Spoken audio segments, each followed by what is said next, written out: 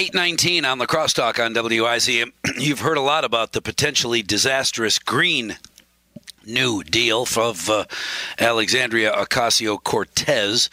Ridiculous even in print. So rather than give it any more attention, let's focus on something that Elizabeth Warren, presidential candidate, is promoting, a blue New Deal. Our guest on the Crosstalk from the Institute for Energy Research, Kenny Stein, to help us understand the blue New Deal, which would, supplement or phase in aspects of a new energy deal to make the world a safer place to live. Kenny, good morning. Thanks very much for talking with us. What's in the blue New Deal? Yeah, thanks for having me. So, yeah, it's sort of what you're saying. The Blue New Deal is put it as an extension of the Green New Deal. The Green New Deal was mostly, what goes on land, and the idea is that the Blue New Deal is extending, some of those interventionist policies and aggressive environmentalism to the oceans, and even going global with some of these issues. So that's, yeah. Back when this country was absolutely dependent on foreign oil, the Saudis and Americans across the country held their breath every time OPEC was about to decide the cost of a barrel of oil. Candidate presidents and Washington, D.C., everybody, politicians, all promised to get America off foreign oil. The minute that happens and America becomes a net exporter of oil and natural gas, we have politicians that want to change the deal again and end our use, never mind dependence, on our own oil and natural gas in exchange for solar. Is solar ready to take over for any current energy source? Well, it depends on the state that it's even reasonably. In California and Arizona, solar is might be able to be usable for maybe 5% of your electricity, but that's the maximum we're talking about. And it is remarkable the change that you've seen in just 10 or 15 years. I mean, in the mid 2000s, during the Bush administration, there was a hysteria about our dependence on Middle Eastern oil and wars for oil, and we were talking about we need to do biofuels, and we need to eliminate oil and go to electric vehicles and all this sort of stuff. And that the whole argument was security and foreign policy. But here we are today, just a couple months ago in November, for the first time in recorded, since we kept those statistics, the United States was a net exporter of petroleum products for an entire month.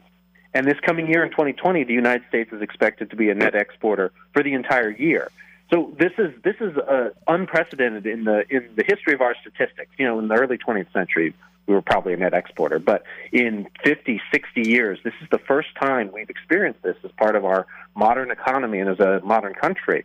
And we should be rejoicing in this and reveling in the economic growth that comes from that energy development. But instead, we have new proposals to eliminate, for example, the Blue New Deal talks about eliminating offshore oil and gas production entirely, with hundreds of thousands of jobs, tens of billions of dollars in contributions to our economy, and we're just going to phase it out, just because. Interesting, and maybe I can't remember all of the details because I'm old, but maybe you do. I recall an effort to get offshore solar drilling off the Massachusetts coast, or off the East Coast, which was stopped by the then activist Ted Kennedy because it ruined the view from his home on the East Coast. How possibly, maybe because he's not there to say no, anybody would be happy to replace what is currently working off the East Coast with what is going to be larger, more intrusive, and not as effective. How can you vote in favor of that? Right. Well, what that proposal was, it was the Cape Wind project. It was a wind installation, which is actually even solar, at least, is kind of a low level. You don't see it. Once you get far enough away, you don't see it. But a wind turbine you can see from miles away. And over the ocean, where there's no trees, no buildings, no nothing, you can see it for a long way. And you're right, there was a proposal to build a wind installation off the coast of Martha's Vineyard, But of course, there's all these $10 million homes that were bought for the view off the island, and they didn't want a bunch of wind turbines obscuring that. So yeah, it became an NIMBY thing where these wealthy folks in Martha's Vineyard didn't want their view obscured, and that's actually a big problem with wind power all over the country. It's not this is a problem, of course, offshore, but it's onshore too. Is that there aren't very many areas in this country where there aren't any people.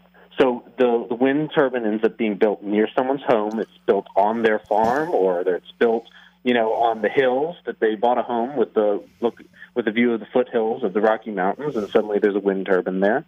So or 10. There are trade-offs there. That people pretend that oil and gas is harmful, but wind and solar are all good and everybody's happy with it. But there are trade-offs to wind and solar too. There's always a trade-off. Well, and there are states like Wisconsin who will say, rightly so, wind is absolutely welcome. We love wind in Wisconsin. And here are the regulations if you want to build a wind turbine, which in essence make them impossible to build, because you can't get very many wind turbines with the correct setbacks from schools, farms, people, animals, anything. Pretty soon there's no place to build one. Exactly. Exactly. Exactly.